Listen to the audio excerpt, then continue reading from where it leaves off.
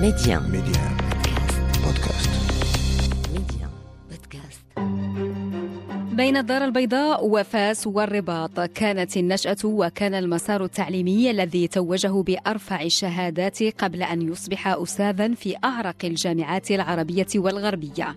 قال الراوي إن ضيفنا حلل الخطاب الروائي وتتبع الفكر الأدبي العربي بنية وأنساقا، وقال إنه واحد من أكبر الشغوفين بالسيرة الشعبية وعوالمها منذ كان صغيرا يمرح في ساحات البيضاء، فأعاد وهو كبير الاعتبار للأدب الشعبي.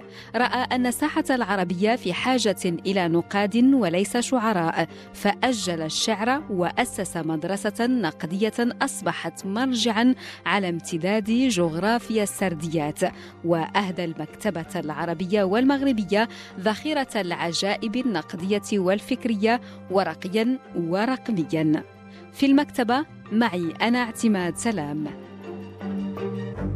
الناقد والأكاديمي والأديب المغربي الأستاذ سعيد يقطين، أهلا وسهلا بك معنا عبر ميديان. أهلا وسهلا الأخت اعتماد، وشكرا جزيلا على الاتصال وعلى البرنامج المفيد. مرحبا بك، كيف حالك أستاذ سعيد وكيف هي صحتك في هذا الزمن، زمن الوداع؟ الحمد لله الحمد لله، بارك الله فيك، شكرا جزيلا. طبعا نحن اليوم سندخل إلى مكتبتك الشخصية. أولا، ماذا تعني المكتبة الشخصية بالنسبة إليك أستاذ سعيد؟ المكتبة الشخصية بالنسبة إليه هي ذاتي الأخرى، أي الذات التي أجد فيها نفسي، أجد فيها أصدقائي من الأحياء والأموات، من القدماء والمحدثين، من العرب وغيرهم.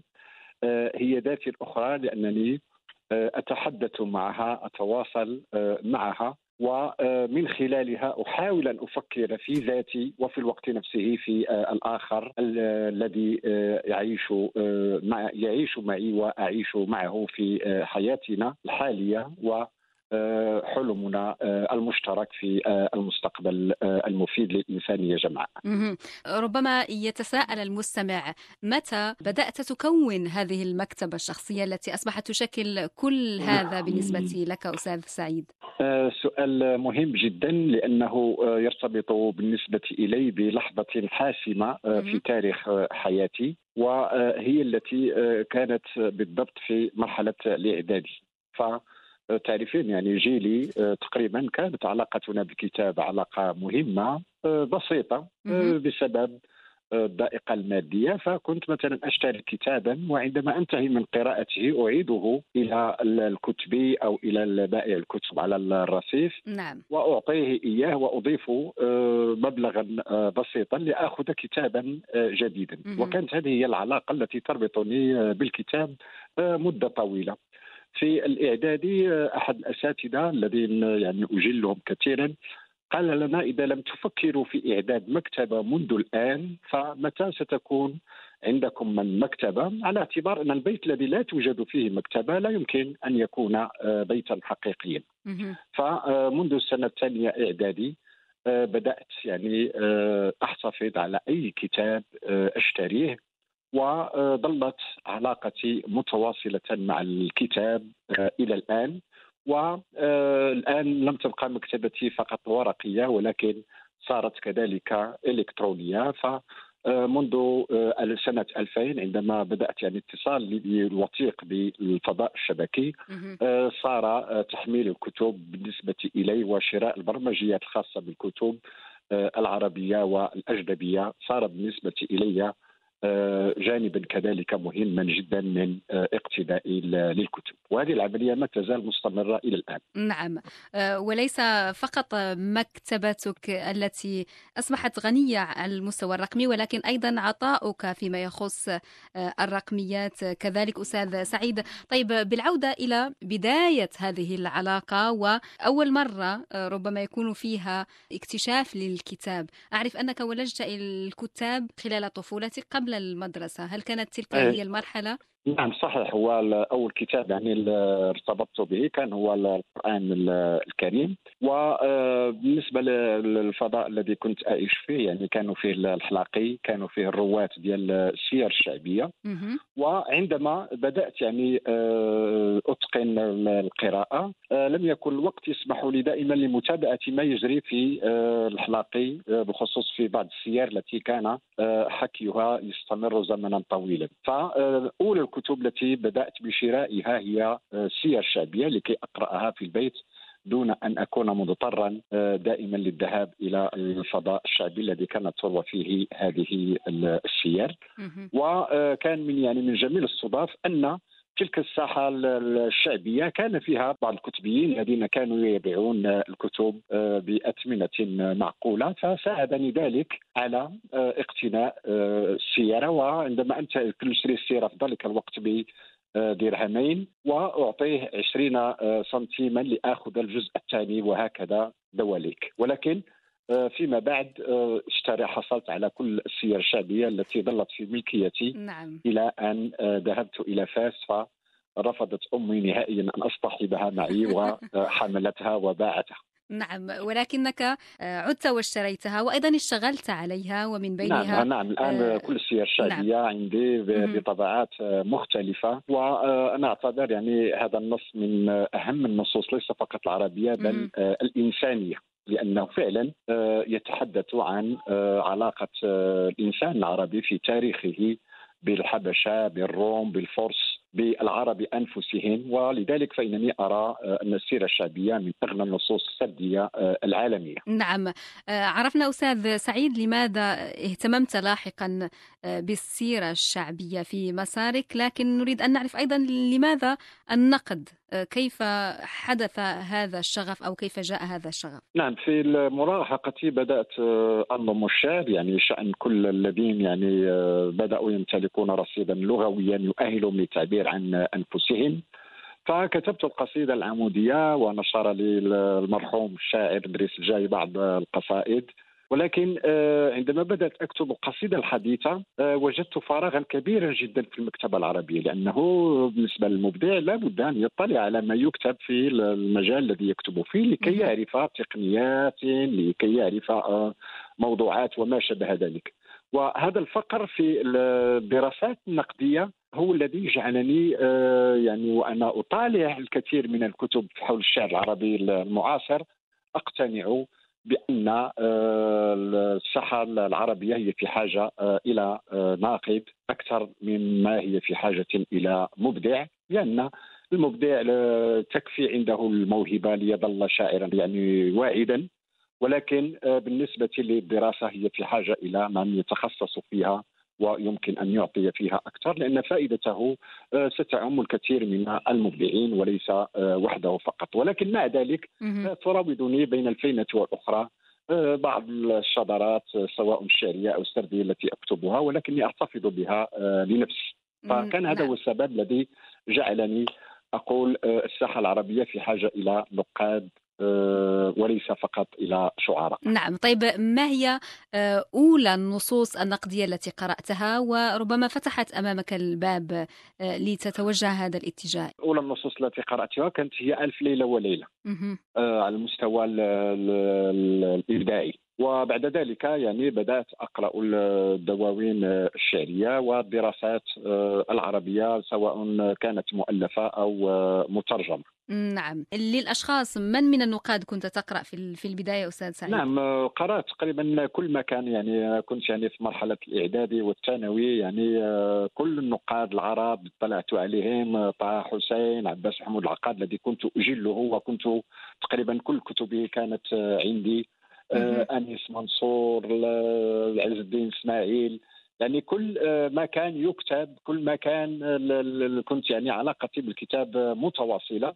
وهذا يعني ما جعلني أراكم خلال مرحلة الإعدادي والثانوي تجربة قرائية مهمة جدا، أرى أنها هي التي تشكل إلى الآن خلفيتي في معرفتي بالكثير من النصوص والآراء التي كانت متداولة في الستينيات والسبعينيات في ذلك الوقت. نعم، المرحلة الإعدادية والثانوية أعتقد كانت في مدينة فاس أستاذ سعيد. كان جزء منها في مدينة الدار البيضاء، ولكن الجزء الأكبر كان في مدينة فاس. نعم. وكنت أتردد يعني تقريبا شبه يوميا في العطال وفي نهاية الأسبوع على البطحة، على القرويين، على المكتبات في الملاح في فاس جديد، والباعة المجلات والجرائد على الأرصفة في الطالعة الصغرى والكبرى إلى آخره.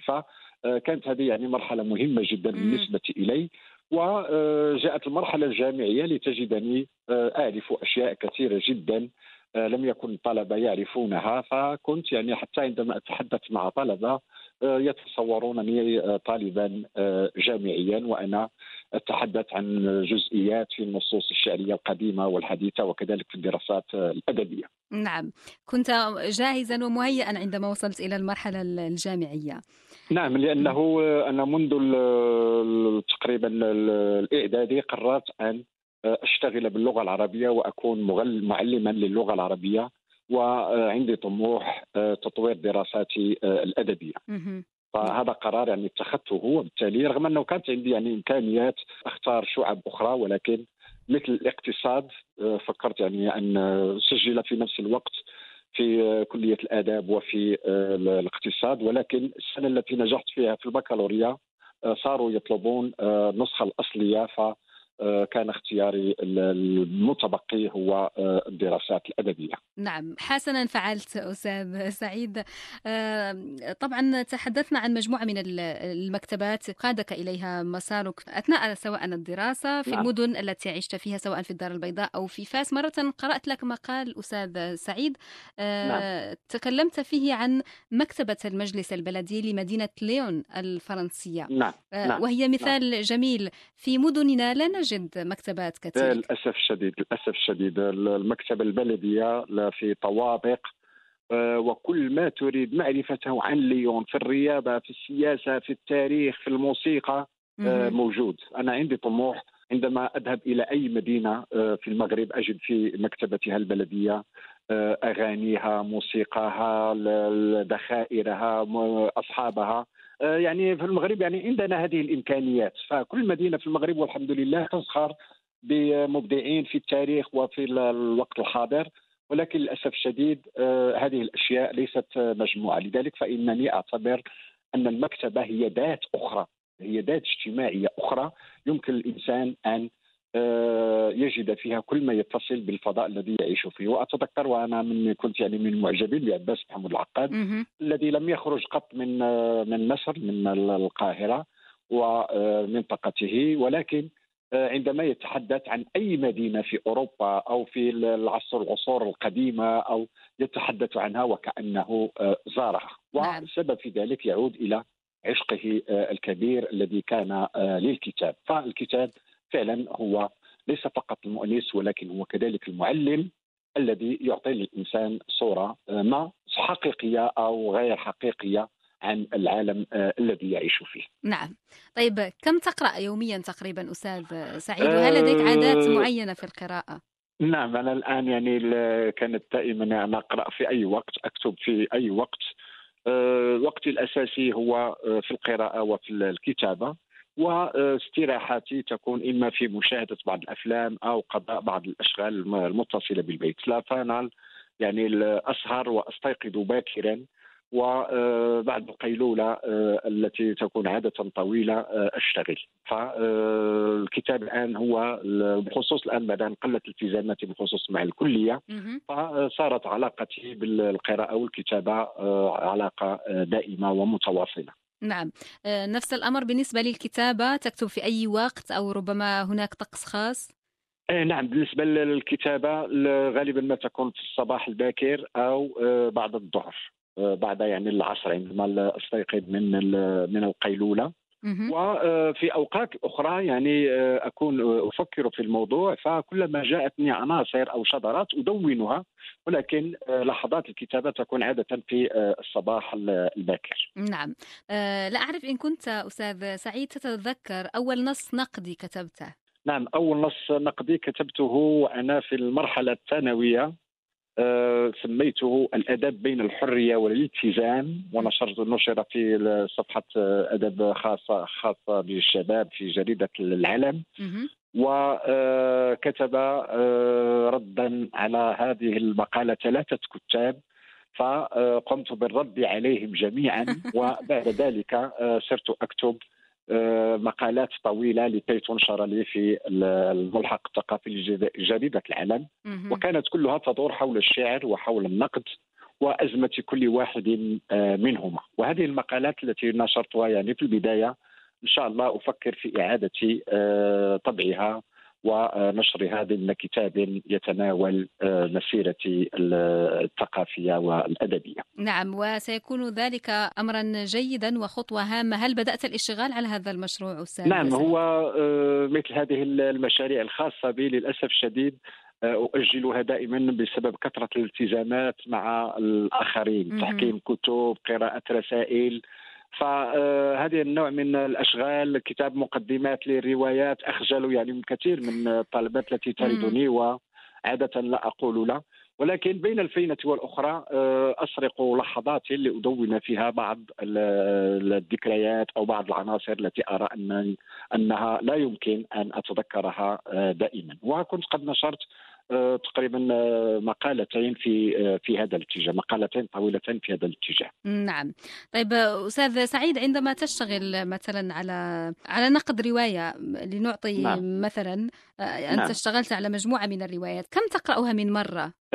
أنا كما أقرأ المقالة النقدية أقرأ الرواية، فالرواية أقرأها مرة واحدة، ولكن أقرأها وصحبتي الورقة وأوراق وقلم وأدون كل الجزئيات والتفاصيل. لذلك فأنا لا أقرأ الكثير من الروايات، ولكني عندما أقرأ رواية يمكن أن أتحدث عنها أحسن من صاحبها وأنبهه إلى أشياء لا يمكن أن تخطر على باله في نصه. كانت هذه طريقتي، وتلاحظين هذا جيدا في تحليل الخطاب الروائي، حيث أن كنت في نص يعني زيني بركات. نعم، جزئيات وتفاصيل. نعم، الصفحة والأسطر يعني أتابعها جيدا. فهذه هي قراءتي، ونفس الشيء أقوم بالنسبة لدراساتي. يمكن أن أقرأ مقالا يعني من 6 صفحات أو 10 صفحات، يمكن أن أبقى معه مدة طويلة جدا، لأن هدفي ليس الإكثار من القراءة ولكن فهم ما أقرأ. أما بالنسبة للروايات التي لا أكتب عنها أو التي فإنني أقرأها في طبيعة الحال قراءة واحدة. تلك القراءة أقرأها على مهل وبتركيز شديد، وإذا كانت هناك ضرورة يمكن أن أدون بعض الملاحظات التي يمكن أن أعود إليها في وقت آخر. أما التي أشتغل عليها فإنني أقرأها قراءة متأنية جدا. نعم. طيب ما آخر رواية قرأتها؟ قرأت رواية طعم الذئب لكاتب من أظن من الكويت، وأعتبرها كاتب يعني شاب، أعتبرها من يعني الروايات المهمة جدا العربية المعاصرة. ربما هذا الأمر يفتح لي الباب لأسألك عن الرواية اليوم من منظور نقدي. كيف ترى الرواية في المغرب أستاذ سعيد؟ الرواية المغربية شأنها في ذلك شأن الرواية العربية، صارت يعني تعرف زخما كبيرا، صار يلجها الكثير من الكتاب. هذا شيء إيجابي، ولكن هذا الكم الغزير لا نجد وسطه الروايات التي يمكن أن تغري بالقراءة. وأحمل المسؤولية من جهة للإعلام، لأنني أحيانا يعني أجد بعض الروايات المغربية أو العربية التي عندما أسرع في قراءتها في وقت معين وأنظر إلى تاريخ نشرها أجد أنها مرت عليها سنوات كثيرة، فأتعجب كيف أنني لم أتعرف على هذه الرواية. لم تبرز إعلاميا؟ يعني لا، هنا يظهر الإعلام يعني يلعب دور كبير جدا. للأسف الشديد الإعلام الثقافي عندنا لا يواكب الإنتاج المهم، وهذا ما يجعل كثير من النصوص جيدة جدا والتي يمكن أن ترقى إلى مستوى عال لا يتعرف عليها القراء إلا بعد مرور زمن طويل.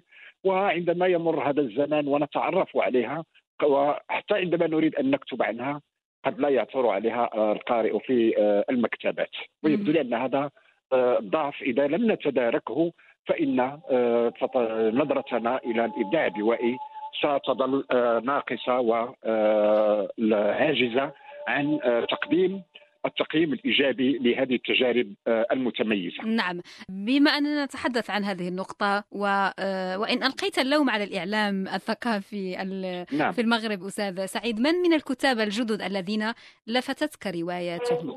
في المغرب كاين كتاب يعني الكثيرون، يعني كتاب وكاتبات أيضا، وبطبيعة الحال لكل واحد منهم خصوصيته، وأتمنى إن شاء الله أن تتاح لي فرصة. يعني أسماء كثيرة جدا، لا أريد أن أذكر أي اسم، ولكن بصفة عامة هناك أسماء عربية يعني مغربية بدأت تفرض نفسها ليس فقط في المغرب ولكن كذلك في الوطن العربي. نعم أستاذ سعيد، سيصدر لك، لا أعرف إن صدر أم لا، لكن سيصدر لك مدخل إلى الرقميات، وهو كتاب جديد قيد الطبع، هل طبع نعم. أم ليس بعد؟ نعم، هو أنا أجلته لأنني أردت أن أضيف إليه بعض الأشياء التي ظهر لي من الضروري أن تكون، لأنني حاولت أن أضع الآن الرقميات في نطاق ما يسمى بالإنسانيات الرقمية، وهذا تطلب مني إعادة النظر في الكثير من الدراسات التي كنت نشرتها قبل بداية اهتمامي بالإنسانيات الرقمية. نعم، أنت دائم الحضور عبر مواقع التواصل الاجتماعي أيضا، وتتواصل مع قرائك ومع متابعيك، وكذلك نطالع لك بشكل أسبوعي مقالا عبر القدس، ومقالاتك تنشر عبر مجموعة من المواقع. ما أهمية أن يشارك المثقف من خلال كتابة مقالات أحيانا تهم أو تشمل مواضيع متعددة ليس فقط مجال اشتغاله؟ نعم، أنا هذه المقالات يعني أضرب بها بعصفورين بحجر واحد. من جهة أفكر بصورة بصوت مرتفع في بعض القضايا التي تشغلني، لأن مثلا سرديات القرآن الكريم لو أردت أن أكتب عليها كتاب يعني علي أن أعتزل وسنتين أو 3 سنوات أو أكثر لأخرج هذا الكتاب. لذلك الأفكار التي أصدرها بين الكلمة والأخرى تجعلني يعني أفكر في الموضوع بشكل دائم، وما قلت عن القرآن الكريم يمكن أن أقوله عن ما يجري على المستوى الثقافي إلى آخره. هذا من جهة. من جهة ثانية هو أنني أخاطب جمهورا واسعا غير الجمهور الذي أخاطبه من خلال الكتاب، وبالتالي عندما تكون هناك فكرة واضحة لدى القارئ تساهم في طرح الأسئلة، فأنا أعتبر هذا إنجازا مهما. لذلك فالحضور الثقافي ينبغي أن يأخذ هذين المسارين، الحضور الدائم والحضور كذلك المتواصل من خلال الإنتاج بالبعد الأكاديمي. وأنا أحاول أن أزوج بين هذا الحضور الدائم والحضور المتواصل الذي تظهر من خلاله أعمال في صيرورة الاهتمامات الدائمة لدي. نعم، من بين مقالاتك الأخيرة أستاذ سعيد كانت هناك مقالات خصصتها للحديث عن أصدقاء وأعزاء رحلوا، من بينهم البشير القمري، إبراهيم الحجري، وأيضا محمد سبيلة الذي نعم. قدم لك المغرب مستقبل بلا سياسة. صحيح. لنتذكرهم اليوم. أنا يعني سجلت أظن في الكلمة الخاصة ببشير القمري هو أن أحيانا بعض الأشخاص لا نفهمهم جيدا ولا نعطيهم قيمة إلا بعد أن يختفوا عنا. وبالنسبة إلي أنا علاقتي مع أصدقائي ومع سواء الذين أعرفهم أو الذين لا أعرفهم هو أنني دائما أنظر في من أتعامل معه، أنظر فيه الجانب الإيجابي، أنظر ما يمكن أن يقدمه الثقافة العربية والمغربية.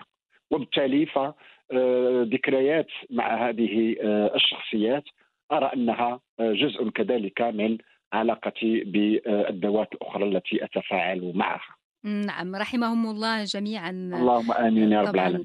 في ختام هذه الحلقة أستاذ سعيد سأطلب منك أن تختار كتابا من مكتبتك وتهديه للمستمعين.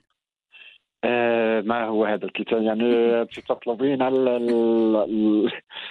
شيئا الكتاب الذي أستاذ سعيد العرب قالوا الاختيار قطعة من عقل المختار. صحيح. لكن لكن العقل أحيانا يتوزع بين اختيارات متعددة.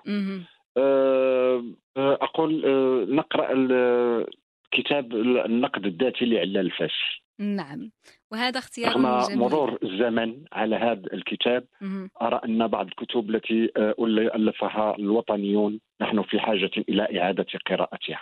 ولا أجمل من أن نختم بهذه الكلمة. شكرا جزيلا لك الأديب والناقد والأكاديمية المغربية الكبير الدكتور سعيد يقطين. العفو، شكرا اعتماد، وشكرا على البرنامج وعلى الطاقم وعلى المستمعين الكرام.